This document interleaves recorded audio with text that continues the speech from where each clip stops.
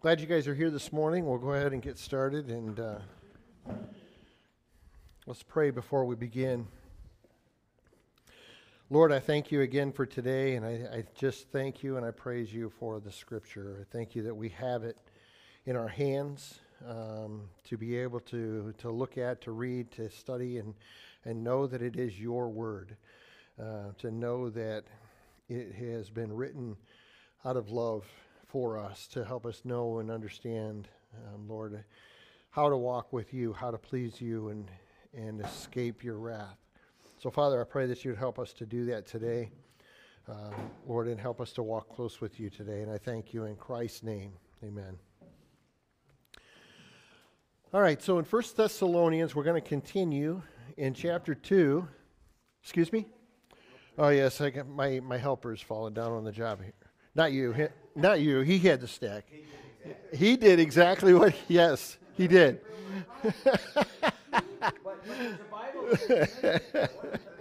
So, all right. Yeah. Anyway, we're going to pick it up in 2 Thessalonians chapter 2. Excuse me? Yes, thank you. 1 Thessalonians. All of the commotions got me distracted here. 1 Thessalonians chapter 2. And last week we talked about verse 13. Today we're going to pick up verses 14 through 16 and look at the encouragement that Paul gives to the followers of Christ in Thessalonica, and how the comparison that he makes with, we'll see, with other churches. And the underlying one is the comparison that he makes with his own life as well.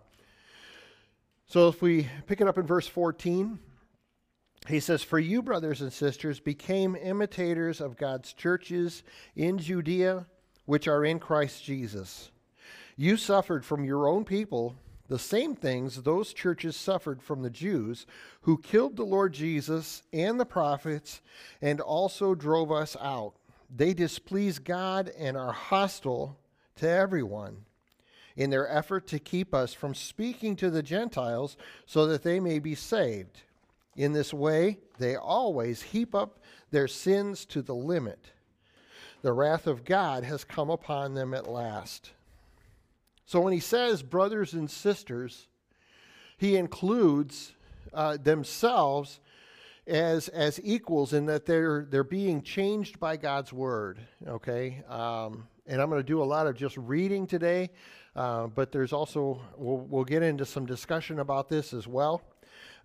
Anyway, they're being persecuted by their peers. And so when he says you suffered from your own people, if we picture, go ahead and turn to Acts 17. If we picture in our mind, Trekker and I were just talking like this, that some of us can read something and picture it in our minds exactly how it happens. I'm not one of those people. I'm not very good at it without reading it over and over and over again several times. But anyway, in Acts 17, verses 5 through 9, he gives us a description of what happens, and we'll read this and then we'll talk about it just for a minute. He says, "But the other Jews were jealous, so they rounded up some bad characters from the marketplace, formed a mob, and started a riot in the city. They rushed to Jason's house in search of Paul and Silas in order to bring them out to the crowd. But when they did not find them, they dragged Jason and some other believers before the city officials, shouting, 'These men who have caused trouble all over the world have now come here, and Jason has welcomed them into his house. They are all defying Caesar's decrees, saying that there's another king, one called Jesus.' When they heard this, the crowd and the city officials were thrown into turmoil. They made Jason and the others post bond and let them go." So what's happening again, as I said last week, what's happening here is people are hearing the gospel message from Paul and Silas and the other apostles that are with them, the people that are believers that are traveling with them. They hear the gospel and they're changed by the gospel. And now all of a sudden, when the gospel goes out, does everybody respond to it the same way? When truth about the Bible or about God is spoken, does everyone respond the same way? No, they don't. So what is happening is the people that are once gathering together are somewhat divided. And so what's happening with the Apostle Paul is the same thing that's happening with Jesus as he's approaching the day of his crucifixion. The Jews keep asking these questions to try and trap him, to try and prove him wrong, to try and distract from drawing people away from them to Christ. And so Paul is doing this, and what ends up happening is now people who were neighbors and friendly, like Judy and I,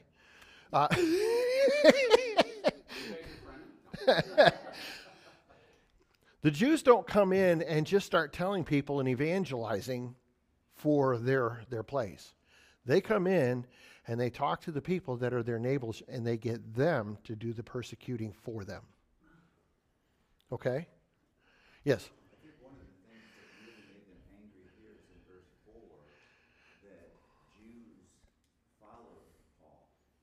Mm-hmm. So when they went into the synagogue, the first response by Jews was several Jews joined the Greeks, and they followed Christ. Right. Paul.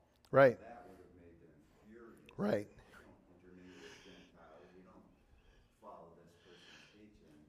Right. They may not have never got mad if the Jews wouldn't have followed Christ. Right. Right. So they're deliberately and purposely coming in for the purpose of causing confusion and division inside the teaching about Jesus Christ. And so I can't even begin to imagine if I lived in that day and didn't have the scripture in front of me. I can't imagine how I would have reacted. So I don't look at them saying, you know, I would never do that. It would be difficult for me to look at something like that. And I've lived this way. This has been the law. This is what I've been taught all my life. And now this guy comes in and explains that Jesus is the Messiah. I can't say if I would believe that Jesus really was the Messiah then. So there are times when I thank God I live today and that I have the scripture in front of me. Man, whew. I think it's possible. Right. But at the same time, they were receiving by the greatest affirmation was the word of mouth of reliable people. They were receiving that from them. So they were still getting truth in the best way possible. But it was still just the same as it is today. You either accept and love the truth and be saved, or you deny the truth and suffer God's wrath, as we're going to see in this passage. Right. If you look at verse 3, what Paul was preaching to them, John tells us that when Jesus rose from the dead, after 3 years with him, they still didn't know. From the dead. Yeah. So Paul is telling them that for the first time, that would have been a hard thing to digest. Yeah. And you know, like the Mount of Transfiguration and all of those things that they saw and that they experienced. There's a number of writings that say that they didn't understand it until after the resurrection. They got the Holy Spirit, and all of a sudden it all came to life, and it was understood. So anyway, in the middle of this paragraph here in your notes, in Acts, what we just read, at the time of Paul's visit to Thessalonica, persecution from the Jewish leaders was carried out by the Gentiles that were living there. This experience is common among all believers whose lives are being changed by God. As you move closer in obedience to God's word, you will find that you have become the object of criticism and attack from people in whom there is no divine life. So one day I was having a conversation with Nico, and I said, as you move closer to God, your friends will change. And he, no, they won't. I still love those people. They're still my friends. I said, no. As God changes you, you won't want to do the same things that you used to do. You won't want to be around the same people that you used to be around. And I said, it's not because you're making the conscious choice of I don't want to be with you anymore, but you are making the conscious choice of, I want to be with you more. And when that happens, things change. They have to. There's no way that you can move toward Christ and not move away from sin at the same time. If you are moving towards Christ, you are moving away from sin. And it's not that you're moving away from an individual saying your sin. You're moving toward Christ, and you really want that person to move with you. But the reality is, there's two possibilities there, and Paul is offering the same thing to every person as he goes around and preaches the gospel. He's offering that everybody move with him and move forward to Christ with him. Open your eyes to see your faults and change that. You want your friends that are doing the same faults that you used to do to correct them and move with you, but they choose not to. So you kind of have to walk away from that fault because you don't want to fall back into that temptation again. Right. So one thing that we mentioned a couple weeks ago, I think you make a very important point with that is, how is this book described in Hebrews and in Revelation? What is it described as? There's an inanimate object that comes out of the mouth. Say that again? A double-edged sword, yes. So the Bible is described as that. And I don't know about you, but there have been times I've gone to the doctor and I've wanted to say, you're not cutting on me. Okay? You're not going to cut me up. No. I'll just deal with what I got. I'm okay. There's times I feel like that. And the point that you make with what you said is, there are times when you read the scripture, and as things come to life that need to be changed, it's not always easy. It's not always comfortable. That double-edged sword has to cut to remove things from within you, and you have to examine yourself with it first. And that's important. So anytime that there is an uncomfortable feeling, an uncomfortable desire or temptation even, we look at the Word of God, and then he asks us to examine ourselves against the Word of God. And so that's what's taught also in 1 Corinthians 11 that we read all the time before communion, to examine yourself. And it's a continuous repeated action that takes place as we continue to read the Scripture and grow in the knowledge of Christ. So as you move closer to Christ, He very clearly says you're going to experience persecution. You're going to experience resistance from people who you thought and at one time, you walked alongside of. And then on top of that, there are going to be others who, as you are walking with Christ, there are going to be others you're going to find that are in the same place, and they're going to move in, and they're going to want to walk with you and disciple with you. So anyway, it's easy for Christians to be tempted to think that when we see persecution, that God's blessing has departed. That's what's happening in Thessalonica right here. So the apostles countered this lie of Satan by reminding their brothers and sisters that the experience duplicated that of their forerunners in the faith who had turned to follow Christ in Judea. They also suffered opposition from their neighbors, and their neighbors were Jews also. So back in 1 Thessalonians 2:14, this is what he's telling them. For you, brothers and sisters, became imitators of God's churches in Judea, which are in Christ Jesus. You suffered from your people the same things those churches suffered from the Jews. So he's telling them, don't be discouraged if you are being persecuted in this way. And it's obvious that you are being persecuted in this way because in Judea, when they received the gospel message, they were persecuted by the Jews the same way. So don't be down, don't be discouraged by this, but be encouraged that you're not the only ones that are going through the same suffering. So in verse 15, he says this. Can't find my place. Anyway, mid-sentence here, the churches that suffered from the Jews who killed the Lord Jesus and the prophets and also drove us out. They displease God and are hostile toward everyone. And of course, this is a mid-sentence break right here in these verses as well. We're going to stop right there for just a minute. He's explaining to them that they're not alone in their suffering. Okay? Their persecutors had killed the Lord Jesus as well as the prophets. And if we turn back to Acts again, we read Peter giving, I think this, I just refer to this as the first message ever preached. I don't know if you feel the same way or not. This is, yeah, in Acts chapter 2. Just after Pentecost, Peter gets up, he addresses the crowd. And it's his first message. I would say it's probably the first message preached by an apostle. Excuse me? First public one. It's been Yeah. 40 days. Yeah, okay. 49 days. Yep. So anyway, if we start in verses 29 and read through 41, we're not going to read the whole message, but we read, "Fellow Israelites, I can tell you confidently that the patriarch David died and was buried, and his tomb is here to this day. But he was a prophet and knew that God had promised him on oath that he would place one of his descendants on his throne. Seeing what was to come, he spoke of the resurrection of the Messiah, that he was not abandoned to the realm of the dead, nor did his body see decay. God has raised this Jesus to life, and we are all witnesses of it.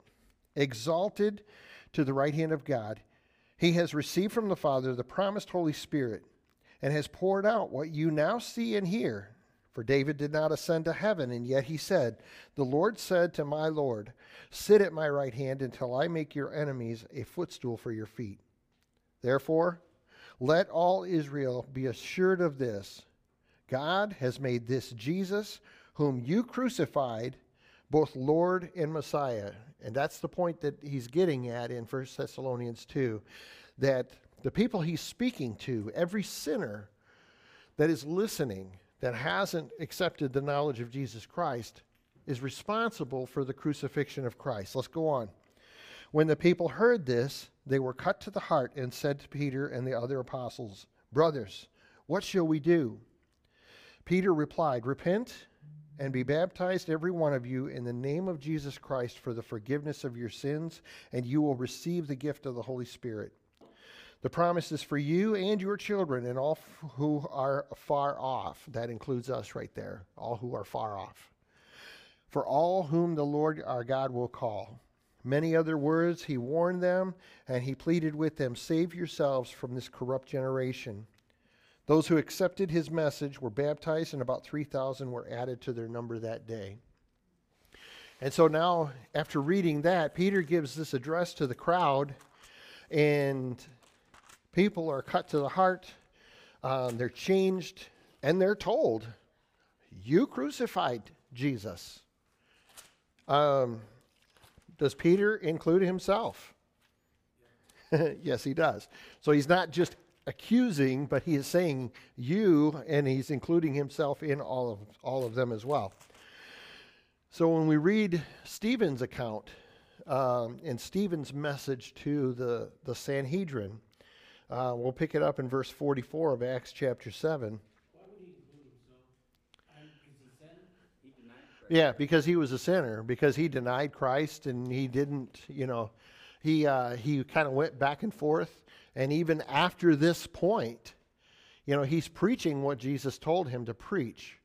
That the gospel message was going to go to people afar off, and that means that it's going to go to the Gentiles as well as the Jews who he's speaking to, which some in that arena might be kind of rubbed the wrong way. Wait a minute, he's going to the Gentiles?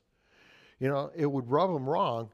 And even later on, Peter still has to be kind of convinced that what Jesus said about that is true. And so when he goes to Cornelius's house to talk to them, and he sees them receive the baptism of the Holy Spirit and receive Jesus Christ and live for Christ, he's still a little bit shocked. He's still got that culture in him that's about, the gospel's for the Jews. The Gentiles they're beneath that, So you were going to say something? Yeah, I was just going to say, too, that it's very practically true that he's saying it to them, because in this context, people from 15 different countries have come to Jerusalem at Pentecost. Right. So those same people from those countries would have come to Passover, and they would have been the ones saying, "Crucify, crucify, Right. crucify." Right. Yeah, I didn't think about that. That's true. So, Stephen, in Acts chapter 7, verses 44 through 60, we're just reading the last part of his message. He says, our ancestors had the tabernacle of the covenant law with them in the wilderness. It had been made as God's direct, it had been made as God directed Moses according to the pattern he had seen. After receiving the tabernacle, our ancestors under Joshua brought it with them when they took the land from the nations God drove out before them. It remained in the land until the time of David, who enjoyed God's favor and asked that he might provide a dwelling place for the God of Jacob. But it was Solomon who built a house for him. However, the Most High does not live in houses made by human hands, as the prophet said. Heaven is my throne, and the earth is my footstool. What kind of house will you build for me, says the Lord? Or where will my resting place be? Has not my hand made all these things? You stiff-necked people, your hearts and ears are still uncircumcised. You are just like your ancestors. You always resist the Holy Spirit. Was there ever a prophet your ancestors did not persecute? I'm going to stop right there for just a second. Paul was in the crowd. He was listening, and Stephen was telling Paul, you stiff-necked people, you uncircumcised of the heart. And what do we hear Paul telling the people in Corinth about circumcision of the heart? When we studied Corinthians, it seemed like there was a constant discussion, at least, about circumcision. And Paul is saying it's a circumcision of the heart. Where did he first hear that? I'm not sure if this is the first time he heard it, but we know that he heard it before his own conversion, and it ate him. Ugh, it burned him. I'm convinced he was in this crowd. So, anyway, you always resist the Holy Spirit. Verse 52, was there ever a prophet your ancestors did not persecute? They even killed those who predicted the coming of the righteous one. And now you have betrayed and murdered him. You who have received the law that was given through the angels but have not obeyed it. When the members of the Sanhedrin heard this, they were furious and gnashed their teeth at him. But Stephen, full of the Holy Spirit, looked up to heaven and saw the glory of God and Jesus standing at the right hand of God. Look, he said, I see heaven open and the Son of Man standing at the right hand of God. At this they covered their ears, and yelling at the top of their voices, they all rushed at him, dragged him out of the city, and began to stone him. Meanwhile, the witnesses laid their coats at the feet of a young man named Saul. While they were stoning him, Stephen prayed, Lord Jesus, receive my spirit. Then he fell on his knees and cried out, Lord, do not hold this sin against them. And when he had said this, he fell asleep. I got a question. Yeah. You suppose Saul saw Jesus before he let out?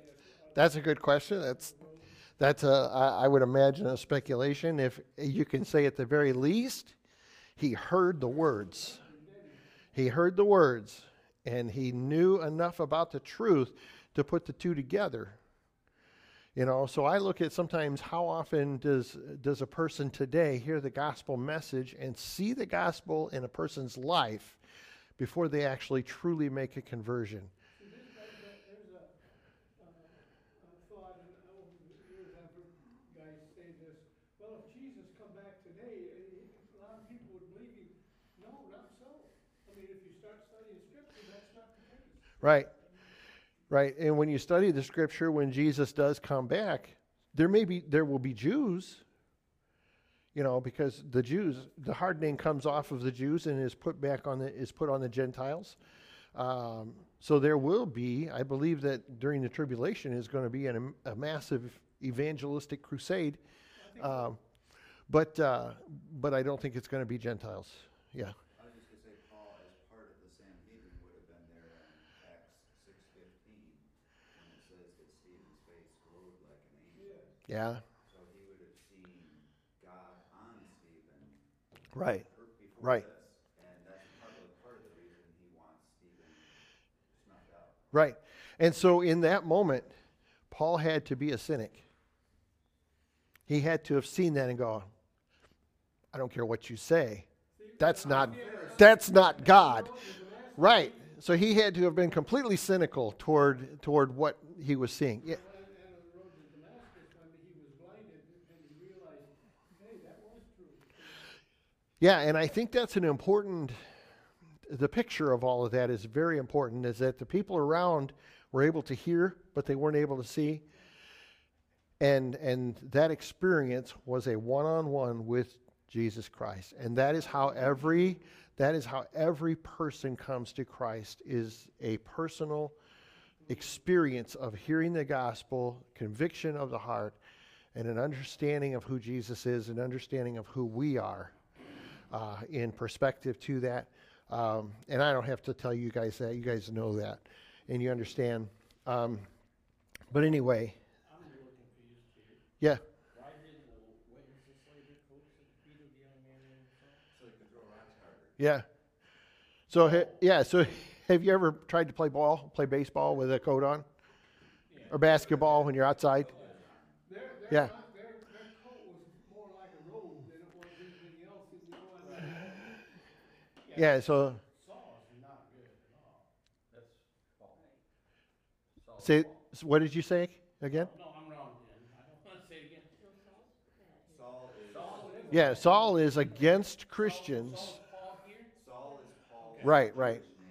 So, Paul is his Greek name. right. So later on in Acts, you'll see Saul, who is called Paul. And what that means is in Hebrew, his name is pronounced Saul. In Greek, his name is pronounced Paul. So my name in Spanish is David. My name in English is David. Same guy, same name. Didn't they all look at Saul and say, "Is this okay?" And he authorized the killing, pretty much. He's going, he's, and I picture, and it doesn't say this in Scripture, so don't say this. I picture Paul going, or Saul, here's a good one. Use this. This one's got some meat to it, and if you throw it and you get him right here, you're going to knock him silly. So he's, I would be even more. Yes. But he never died. He just falls asleep to God. That's the terminology, fall asleep, he's dead. They killed him. Oh, because Yeah, and were little bitty pebbles that they were throwing at him. yeah, well, yeah, I understand that, but I thought maybe God put him in sleep. no. He died. No, he dies there, and Paul is the one later that says, I even killed Christians. And he's referring to Stephen and possibly others, and he's pursuing Peter to bring him to be arrested in hopes that he will be executed as well. So when he goes to Damascus and he actually, has the experience with Christ on the road, he's going after Peter and everybody who's following Peter so that he can arrest them, bring them to trial, and have them public. He doesn't want to just kill Peter right there on the road. He wants to bring Peter so that everybody in Jerusalem sees this man is convicted, and if you follow him, the same is true for you. It's going to happen to you. And so he wants to go through the proper procedures to make sure not only that the people who are promoting Christ are executed, but the ones who are considering possibly following Christ. And everyone to come out, they want to stop that right there. They want to end it. And it can't happen. It doesn't happen. Yes, Judy, did you have your hand up again? I just noticed that verse about the Sanhedrin. It said all who were sitting in the Sanhedrin looked intently at Stephen. So I wondered if the rest of them had some questions. Well, it says they all rushed at him. So it says they were gnashing their teeth. So I picture similar to how Peter responded when they came to get Jesus to arrest Jesus in the garden. What did Peter do? Who's got a knife? And he goes, and I mean, he is mad. He's not, yeah, I know. They're not just upset by, they want somebody's blood on the floor. They want somebody to pay. Peter responded that way. Stephen was just a young boy, wasn't he, pretty much? He was he was 19 maybe. Yeah, he was a late teens young man. Trekker's age. Probably, yeah, about that age. So, The moment that Yeah. So there will be a Jewish kingdom. He is coming again. But until this moment, Peter has been preaching the kingdom of heaven is near. And when they kill Stephen, then Paul comes on the scene because the kingdom can no longer be offered to Israel. Right. And it's from that moment that what's described in Acts 1, where the gospel message will go throughout the world. This has to happen to get the Christians, the Messianic Jews, out of Jerusalem to spread the gospel. The persecution is what motivates them to take it to the rest of the world, to get out of Jerusalem because it's been rejected. So, the picture of repentance in Paul is just an amazing picture because if we go back to 1 Thessalonians 2:15 again.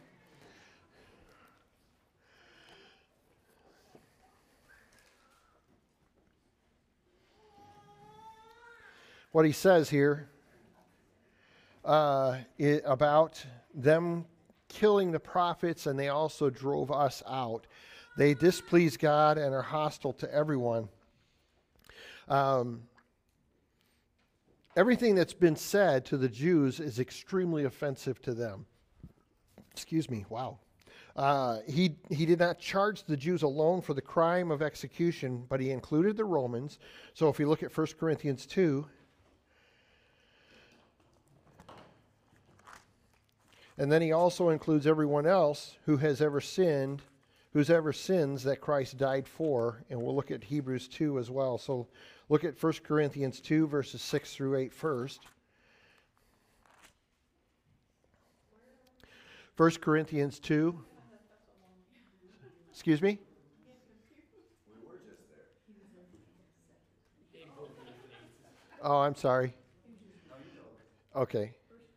Yeah, 1 Corinthians chapter 2, and we're going to start in verse 6. Just read 6, 7, and 8.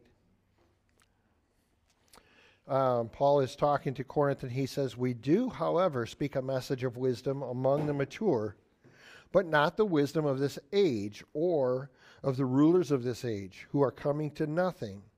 Nor we declare God's wisdom a mystery." No, we declare God's wisdom a mystery that has been hidden and that God destined for our glory before the time began. None of the rulers of this age understood it, for if they had, they would not have crucified the Lord of glory. And so when he's talking about the rulers of this age, all of the cities that Paul has stopped in up to this point before he reaches Greece were Roman occupied. And so when he talks about the rulers of this age, he's talking about, okay, who's in authority where we live today. And so majority of the people, or there's a large number of people in Corinth that are, they've been run out of Rome because they're Jews, because they want to follow Christ. And so a number of the people in Rome that are followers of Christ are followers of Christ as a result of being in these cities where Paul has come and preached the gospel. Paul has come and been imprisoned, and a Roman guard has been sitting here listening to the gospel message and have understood in those types of things. So when we go to Hebrews chapter 2,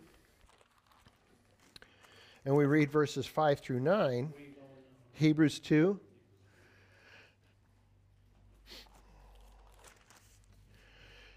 And the reason why I'm just pointing these scriptures out are because even though there's places where it says the Jewish leaders were the ones that actually put feet to the action, it's because of the sin of every person in the world that puts Jesus on the cross. And so that's something that I am just as responsible for as anyone else. So if we read verses 5 through 9 in Hebrews 2, he says, "It is not to the angels that he has subjected the world to come, about which we are speaking, but there is a place where someone has testified. What is mankind that you are mindful of them?" I'm going to stop for just a second. If you don't have it in your margin, this is right out of Psalm chapter 8. He says, "A son of man that you care for him." So in that line right there, I'm going to stop for just a second again. That line right there, the passage in Psalms is clarified. because if I'm going to have you go home this afternoon and look at Psalm 8 and then look at Hebrews chapter 2, and you'll see the difference there. This is telling us in Hebrews that they're talking about Jesus in Psalm 8. Okay? So he says, you made them a little lower than the angels. You crown them with glory and honor, and you put everything under their feet. And so when you read in the Greek text where it says everything under their feet, it's under him. It's under Jesus Christ. Yes? I was just going to say that in Psalm, it's talking about human beings. Right. Paul is saying that it was a picture. Of Christ. Yes. Yeah, so you guys are saying it says their feet? Mine says theirs, hers says his. Okay, that's an important contrast there. The reason why is because, like I said, if you study in the Greek language, that it is referring to Jesus Christ. So the passage in Psalm, like Jim says, it's a picture of man, or it's speaking of men, but it's a picture of Jesus Christ.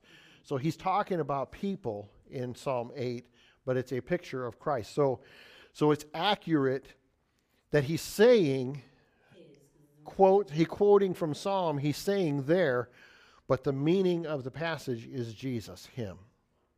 Okay? So they're both right. I don't say that to say, And in Psalm 8, it would be, well, I guess I don't know what yeah, version that is. 2 through 6? 4 through 6. Okay. So yeah, if you start reading at the beginning, you'll catch up to this. But anyway, so you can say what you're discussing. Second part of verse 8 here in Hebrews 2, in putting everything under him, left nothing that is not subject to him. Yet at the present, we do not see everything subject to him, but we do see, and here's the explanation of what you were just talking about.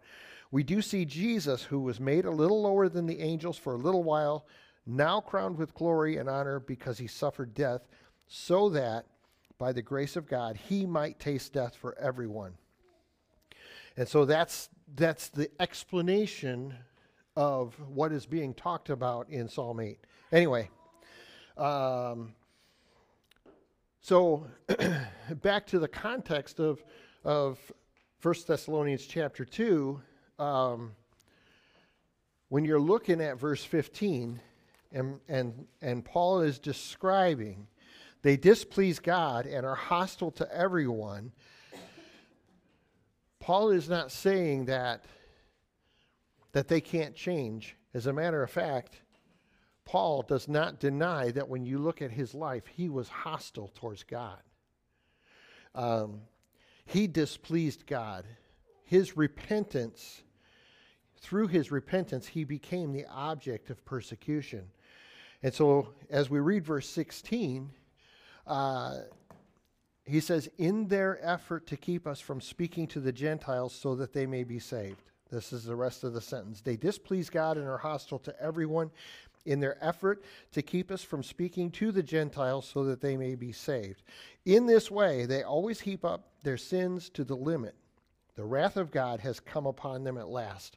So, I love the humility of Paul. I mean, sometimes it's kind of hard to see it, but when he says, in their effort to keep us from speaking to the Gentiles so that they may be saved, what was Paul doing on the road to Damascus when Jesus appeared to him? Why? So that nobody would speak to the Gentiles about being saved. And Paul is teaching this. Does he disqualify himself in any way of doing what God has told him to do? As long as I'm being obedient, I can do all things through Christ who gives me strength. And the devil, Paul, remember when you went after Peter? You can't say that. He's repented. He's repented. Truth will set you free. And so Jesus Christ, I can do all things through Christ who gives me strength. Christ has the strength to forgive me if I repent. Christ gives me the instructions to go forward and preach against the things that I used to do, as well as all other sins, even if I have not been involved. So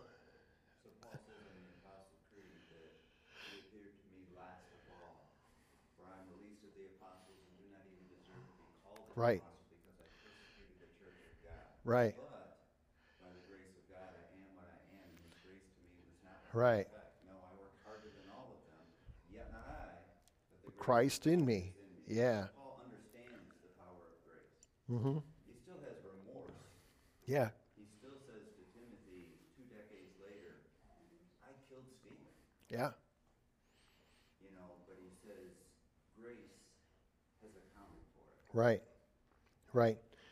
So out of verse 16, if we go back to Matthew 23, this is the week of Jesus' execution, and he's giving 7 woes to the Pharisees. And Jesus himself tells us that the things that Paul is going through today in 1 Thessalonians, that the things that Paul is going through are going to happen. And I wonder, I mean, we probably will never know this side of heaven. I wonder if Paul heard these 7 woes, if he was there when when Jesus was speaking. You know, it's hard not to question those things. Did he hear this stuff? So when we look at Matthew 20, yeah, Gamaliel, he would have been there. He would have certainly heard everything. Matthew 23, verses 29 through 36. He says, woe to you teachers of the law and Pharisees, you hypocrites! You build tombs for the prophets and decorate the graves of the righteous. And you say, if we had lived in the days of our ancestors, we would not have taken part with, Verse 30, I'm going to start that again. And you say, if we had lived in the days of our ancestors, we would not have taken part with them in shedding the blood of the prophets. So you testify against yourselves that you are the descendants of those who murdered the prophets. Go ahead then and complete what your ancestors started. You snakes, you brood of vipers, how will you escape being condemned to hell? Therefore, I am sending you prophets, sages, and teachers. Some of them you will kill and crucify. Who's he talking about? Peter, Paul, the apostles, all of them, all of the above, the following. Others you will flog in your synagogues and pursue from town to town. Stop it right there just for a second again. What are they doing with Paul? The Jewish leaders are chasing him all over the countryside. And they're trying to stop him. They're trying to find a reason to kill him. They're flogged. He's been flogged. He's been beaten. When he was in Philippi, he was put in jail and then walked out of jail. So when he first arrives in Thessalonica, he's probably still got open wounds on his body. Okay, so let's continue on. Verse 35, and so upon you will come all the righteous blood that has been shed on earth, from the blood of righteous Abel to the blood of Zechariah, son of Berechiah, whom you murdered between the temple and the altar. Truly I tell you, all this will come on this generation. Jerusalem, Jerusalem, you who kill the prophets and stone those sent to you, how often I have longed to gather your children together as a hen gathers her chicks under her wings, and you were not willing. Look, your house is left to you desolate. For I tell you, you will not see me again until you say, blessed is he who comes in the name of the Lord. So, one more verse from that chapter because it summarizes in verse 13 what religion does. Sure. Woe to you, teachers of the law and Pharisees, you hypocrites! You shut the door of the kingdom of heaven in people's faces. You yourselves do not enter, nor will you let those enter who are trying to. Right, right. So they are literally keeping people from heaven. Right. And so when we get back to 1 Thessalonians 2:16, when he says the wrath of God has come upon them at last, if you back up to chapter 1 and we start reading in verse 8, he says the Lord's message rang out from you not only in Macedonia and Achaia, and the little hyphen here is kind of like a, oh, by the way, your faith in God has become known everywhere. Therefore, we do not need to say anything about it, for they themselves report what kind of reception you gave us. They tell how you turn to God, from idols to serve the living and true God and to wait for his Son from heaven, whom he raised from the dead. And then he resumes his thought here, Jesus who rescues us from the coming wrath.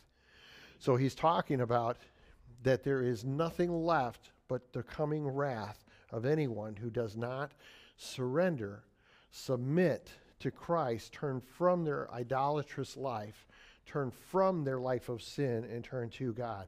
And the offer is humbly given to everyone. And it's resisted by the Jews, accepted by some of the Thessalonian believers, and the ones who do submit and accept it are given severe persecution as a result. So I thank you for your attention today. If you have more questions or comments, please go ahead and stick around and we'll discuss those things. Thank you.